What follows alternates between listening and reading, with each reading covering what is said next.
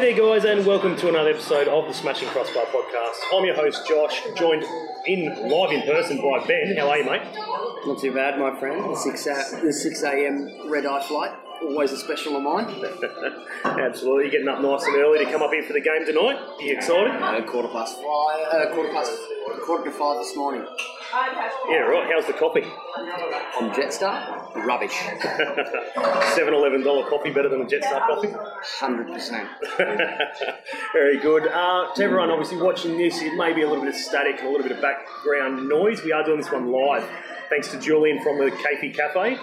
And we are joined by a special guest today, Tess Tamplin, who is back in Australia after a stint in Switzerland, 12 months stint to be exact. Tess, welcome. Hi, how you doing? Very good, very good. How you been? You've been back, 1 or 2 months? A little longer, maybe. A little longer? Oh, no. 4 months? 4 months, that long? Oh, yeah. She's been pretty quiet on her Instagram, so... Been under the radar. Been under the radar, look out. So you spent 12 months thereabouts, near on, 12 months over in Switzerland. Mm-hmm. European football, taste of Champions League football. Yeah. 12-month contract instead of a 6-month contract and part-time work. What was it like getting the call to go over there in the first place? It was super exciting. The whole process was kind of long, trying to find a team that would kind of take such a young player, and in some respects unexperienced, because I only had played for one team here. So it was kind of a longish. When I say long, I mean like maybe a month of just like finding the right team for me, the right team for them, finding something that will help me grow and give me opportunities that I wouldn't have here. But it was actually the morning after the awards night at Jets I got the call up, which was just like, I found it so funny. And I was there on the phone and my manager was like, hey, Savet, they want you, they're sending the contract now, go home, read it, sign it, you're going in 2 weeks. And I was like, sorry? And he's like, yeah. Thanks for the option. Yeah. And I was like, 2 weeks in Switzerland. And he's like, yep, books, like your flight's already booked, let's go. And it was, from there it just like snowballed, and it was just crazy trying to get everything sorted because COVID. So I had to do all of the bloody requirements for that, and then I had to organise my passport, because that was expired. So much was just had to be crammed, but no, it was awesome, and so glad I did it as well. Yeah, obviously massive experience, as you said, at a young age as well. Over in Europe, where let's be honest, where every footballer wants to be, and sees themselves in their professional game. What was let's take us to the first day, arriving at the club, going through, obviously I'm sure there was a medical and those sort of things as well. What was that like? I'm sure it's completely different to say coming to the Jets first day where everyone just rocks up, has a laugh and let's get into training. I'm sure the standard would be a lot different. Yeah, yes and no. I got there 2 weeks to a week prior to when we actually started training, because they wanted me to be fresh and ready for the first session. So they wanted me to acclimatise to the weather, to the time zone, familiarise myself with just like the new country, I guess. So I wasn't so like thrown in the deep end. They kind of wanted a warm up. But within those 2 weeks, I actually got to meet the whole team through the medicals. I had to just go into the office, sign my contract officially, because the digital one didn't. Well, it worked, but they were like, "Oh, we want another one that's hard copy that like you signed in person." Well, they can take a photo of with you holding the shirt. Yeah, literally. And I had to do the whole photo shoot thing with the shirt and all of that. So that was probably my first initial eye opener into the club, which was, I was kind of starstruck because the office is right next to the big stadium. So I got the manager came and picked me up from my little apartment that I had. Came picked me up from there, gave me a tour of the city, which was super cute. And then we went to the stadium, and then I got to go in the stadium, check that all out, and it's very similar to McDonald Jones Stadium, so it was not so much of a bump in the face. And then we just literally went straight from the stadium over this little bridge into the office, which I found so cool because our office is not near the stadium at all.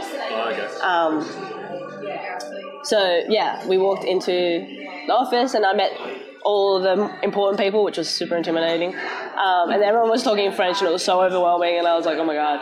But and then I just did my medicals and I had medicals with the same time as the other girls. So I got to meet all of them, but it was it was also surreal, the whole first initial meeting of everyone, because like it was just so different, and like the way they interacted was different, because it wasn't like a laugh as much, it was more like official. Yeah, I guess you could say. And then the initial team that I went into had a lot of girls that were there the season before, so there was only maybe 4 or 5 new girls, which is still a lot, but when you have a squad of like 26, 20 of the same girls that already know each other and you're coming into that environment, it was still good. They were so welcoming from the initial part, but it was I suppose from your point of view, they're all looking at me. Yeah. Where the hell is this? But it was winter for them, and so I was super tan because it was summer for us. And no, that's false. It was vice versa. They were super tan and I was white. Yeah. But like I kind of look, in my appearance, I look European because I like look Spanish. People say I look Spanish or Italian. So they were like, "Where are you from?" But then I came out with my Aussie accent and they were like, starstruck. But and then no one understood me for so long as well, because I used to say things like, "Oh, hey, are you alright?" And they were like, and I was like, "Hi, how you going?" I suppose that's one of the big ones as well, the language barrier. You were saying they all spoke pretty much French. Yeah. So the language barrier completely different, very hard to get used to, or? Yeah, I was very lucky because a lot of the girls did speak English because they have to learn it in school. So and then a lot of like maybe a third of the team were actually still in high school and like not quite in the team, but like involved in the whole system, and they were really wanting to practice their English, so they spoke to me a lot, which was super nice. Yeah. But yeah, all of the girls, not all, 70% of the girls spoke what I call broken English, where it's not like having a conversation like you and I, where it'd be like... you could piece together a sentence. Yeah, they'd be like, Tess, your day good, yeah?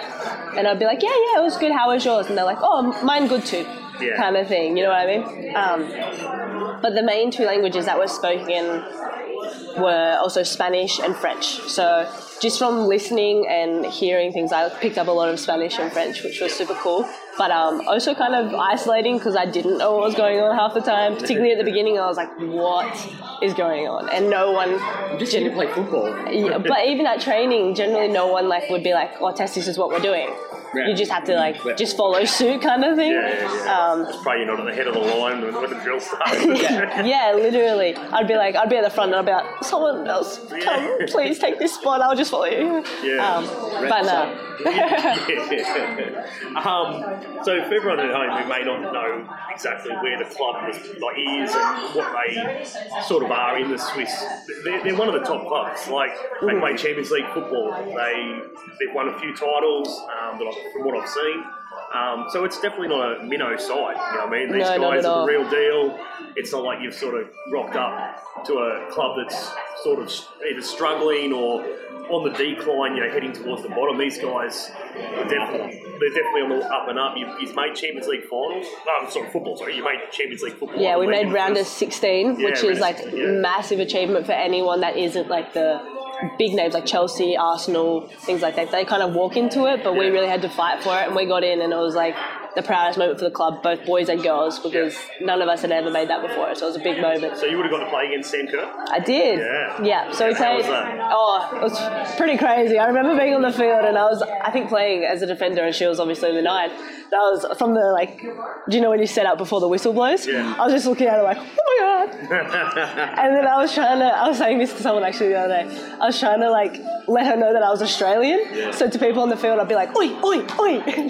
So she could hear it and then, like, connect the dots. Yeah. But I don't think she connected the dots, which is fine, but I was, I was going to say, she's pretty much just head down. Yeah. Everything's the coach is talking, don't even listen to him. Like, it's my way, I'm just doing it and get off the field. But again, like 12 months even, massive achievement. How many Aussie females footballers have we got over in Europe? There's not many. To be one of the select few. At that point, there wasn't many. Now there's a few now. There's a few that have gone overseas now, but at the time, there wasn't a great deal. So to be one of the select few over there, it's massive for us as a country. The World Cup next year as well happening is, got to be a massive achievement for you. It's got to help you get recognised by the Australian coaching staff and everything else. What's next? I suppose you come home, as you said, the contract's sort of finished. You didn't renew. You were saying you were a bit homesick and just wanted to get home, see family and friends, which is understandable. Let's be honest. It's as you said, especially through the pandemic. The war started and everything else. You were still sort of there at that time, and it's. Do I come home? Do I risk it? Do I bottle all my feelings up and go, I want to come home, but this is where where I should be. Yeah. What's next now that you've come home? What are your plans? This is not the answer everyone wants to hear, but it's the only one I have. I'm so unsure of what's next because playing overseas was an incredible opportunity. I enjoyed it heaps. I got so many new friends, so many new experiences, and I got to learn a lot, which was awesome. But because I missed home so much, I'm not sure if I'm ready to deep dive back into that or if I need to spend time here or what my next move is. But for right now, and when I say right now, I mean like the next 6 months to a year, I'm hoping to play in Australia, potentially get an opportunity in the World Cup, but you never know. It's always out of my hands. I just put everything on the field and leave it up to whoever's watching to make that decision. But yeah, for the next 6 months is definitely to jump into the W League, or sorry, I should say A League now. A League Women's? A League Women's? Yeah. A-Leagues. So awkward and different, but So you talk 6 months. When obviously you're uncontracted. When from obviously the fans, because even the fans obviously of the games, Australian games, don't really know the women's game that well. They know they're on short contracts and everything else. So it'll be safe to say that you probably won't get looked at by an A-League club until August, 6 September? to 8 weeks out. Yes and no. They sort of start recruiting now. Yeah, they've started kind of recruiting now. I've put out some olive branches, I guess you could say, to get some feelers into some other teams and just see what's out there. But nothing secure yet. But I guess also my circumstance is very different to others. As you mentioned before, I'm kind of still tied in my contract. So I can't make any confirmed decision until I've sorted that out on my side. But definitely for other girls and even myself, the communication has started now. I think a lot of teams are holding back the announcements because it kind of is the boys' time to shine at the moment because they do start earlier than us. And then in the next, as you maybe said, 4 to 6 weeks, then they will start announcing the girls. I suppose that's because we've spoken to a few of the Jets girls in the past and so forth, and as you said, the training really starts 3 to 4 weeks out. It's not a long pre-season sort of like the boys get. So my understanding obviously was you just don't really get sort of looked at for a while. But it's good though that the clubs are locking in. Yeah. You might not be training with the girls yet, but at least you guys know where you are. Yeah. You know what I mean? You're not sitting there 6 weeks out going, Jesus Christ, am I going to be in Melbourne? Am I going to be in Adelaide? Am I going to be here? Where am I? You know what I mean? Obviously the ideal for us is we want you here in Newcastle playing for the Jets, hometown, happy days. But at the end of the day, you guys are just so unsure. You don't really know when you've got to take what you can, I guess. Yeah. Unfortunately for some girls it is sometimes, I think one of the girls was telling me 2 or 3 weeks, maybe less, they got the call up that they were getting signed to the Jets before pre-season, and so they kind of had to get their stuff together and find an apartment and crap like that and stuff like that because they weren't from Newcastle. But then there's also a lot of girls, particularly the overseas girls or the girls that the club is super interested in, get a lot more time. So, it just, it depends on, I guess, every individual. You said, I suppose, with your 2 weeks' notice of getting over to Switzerland. Yeah. It's like, just sign the contract, you leave in 2 weeks. You've already booked your flight. Yeah. Hang on, I haven't signed the contract yet. I know. Do I get any choice in this? I was about to say, what happens if I'm not happy with the contract? So you say you bought the flight, but I'm not getting on it. I'm not happy with it. But so what, in comparison, I suppose, to go back to the standard of football compared to Australia to Europe, what was training like? Was it sort of the same, or was it a lot more intense? It was. I suppose it would have been more frequent. It was more frequent. It was interesting in Switzerland because here in Australia, everyone's on the same contract. You have a professional contract that everyone signs, or you have a scholarship contract, which is for the younger girls, but they still train the same amount of time and still treated the exact same as every other person, right? Yeah. But in Switzerland, not so much in our team, but like the lower teams particularly, but this also flooded into our team as well. There's 2 contracts. They have a semi-professional contract and a professional contract. So we had, I think, 9 to 10 girls on a semi-professional contract, and they were treated vastly different to the professional girls. So the professional girls, which I was a part of and a lot of the internationals were a part of, weren't particularly allowed to work another job because we trained twice a day. So we'd have to come in the morning and do a gym session or a tactical session or a video session or something along those lines, and then in the afternoon would just be the field session and things like that. There would also be the occasional middle session where it would be conditioning as well. But that would generally not be like a middle session. It would be like, usually we start at 6, but today we're starting at 3 because we're going to run after training, kind of thing.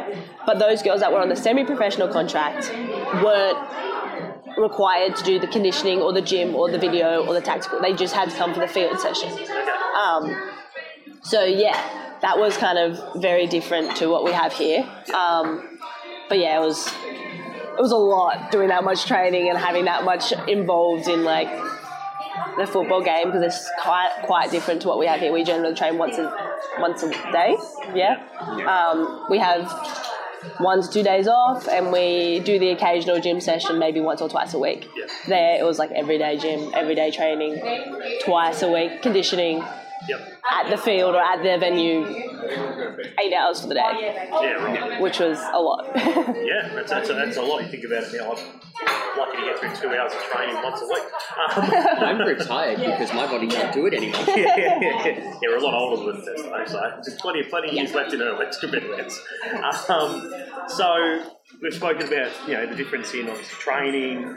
You're sort of in limbo at the moment between clubs. Obviously looking to find a contract. So all the A-Leagues women's sides out there, hurry up, get them flooded through. That's so wrong. It sounded weird when I said it. Then I said it, but she's just like, it's the W League. It's original. It's standard. It works. It works, absolutely. So you're talking about. So obviously you'd be trained on your own somewhat. You're not affiliated with any clubs or anything like that. So you're pretty much just training on your own. Not completely on my own. I've been training with the 15s to 18s, depending on the day. Boys, just the Jets because it's home, and I know everyone through the system, so it's been really easy. That's been really good. We're also doing a kind of, what do we call it? Trials, I guess, for W League, where we're bringing a whole bunch of girls, particularly the younger girls from the academy, which I think is a great opportunity for them, all in together once every couple of weeks to just see what's out there, see them in like a game sort of standard. So that's being ran at the same time as well. So I do that with the Jets whenever they do that. Let's be honest, all the girls coming in, now looking at an international footballer, they'll be starstruck and... Oh, no, not at all. Everyone was just like, oh, damn it, Tessa's back. Oh, she's back. Okay, maybe Gary Van Eek while they're looking at starstruck. Oh, look, it's the Newcastle Jets grand final winning coach and Australian international coaches and everything else. He's a superstar, so it's good to have him back at the club, even if it is through what his 500th stint at the club. We're about 4. Yeah, about his 4. He's just one of those ones that just sort of goes and comes back and goes and comes back. And he's like a river. I suppose that's what happens. He lives in Newcastle. But he's always here when Emily's not. That's true. It's probably a good thing. Emily thought there going, thank God for that. We'll get you back for a couple of weeks and it's all good. We'll go elsewhere. I don't want to be anywhere near you. That's the one time where she turned around and go, no, you can't afford me. Ouch. Fair enough. Anything else then before we let Tess go? Obviously, I believe 4 a.m. finish at doing work, so... Oh, yeah. bit of 4 a.m. finishes, bit of splendour in the mud, and the last couple of weeks, everyone on her Instagram watching her out there. That would have been interesting. How was everyone at Splendour? Everyone was... drunk. Muddy. Nah, it was good. It was good, actually. Everyone took it very well, particularly with the first day being called off. I was behind the bar, and lots of people were flooding their anger with alcohol, but in the best way possible, not aggressive, just being like, oh, let's just make the most of the day. Yeah. So bar sales went through the roof that day. Oh yeah. Yeah, I was going to say. Nothing else to do with drink. Imagine walking up to the bar after about 10 and then, we're sold out, mate. I wouldn't imagine that gone down too well. But again, somebody like me or Dylan Watkins, if we were there, it would be 10 drinks in. Could have sworn Tessa Tampa just said I actually saw so many people from Newcastle, and I was like, don't recognise me. Oh, yeah. Nah, too easy. What was I going to say before we wrap it up? So, is the plan to stay? Would you like to stay at the Jets, or are you possibly looking at branching out? Ideally, I would love to stay at the Jets for the reasons of why I came home initially from Switzerland was to be with my family. So to take off to, I don't know, Perth, Adelaide, Melbourne, even Sydney, it's a distance from my family and my friends again, which is like, it's different because that's Aussie culture and Aussie people, and I know a lot of the girls that are from other teams, so it's completely different to taking off to another country. However, I would, ideally love to stay in Newcastle. I love Newcastle. Yeah, I love... Why wouldn't you want to go? Yeah. I don't know coming here. You should move here then. I've tried. Oh, yeah, there's a job in the... I've tried, and you know. Nah, Newcastle's great. I love Newcastle. Yeah, that's good. Not even just the football, like Newcastle itself. Yeah, it would have been completely different over in Switzerland.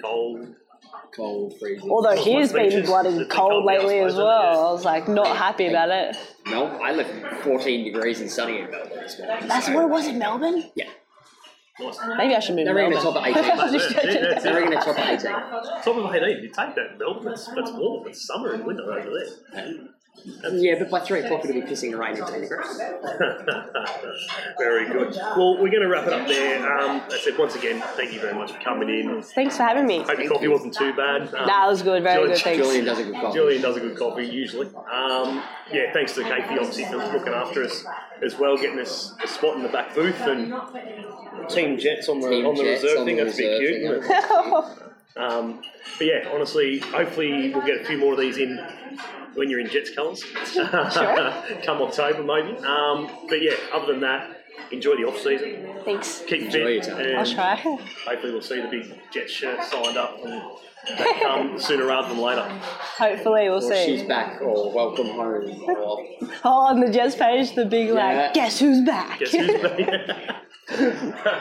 Other than that, go to the Jets tonight. Obviously, Jets play Adelaide tonight. This won't be out in time for that game, but what about the Australian Cup? So even that's changed as well. FA Cup now, we're in the Australian Cup.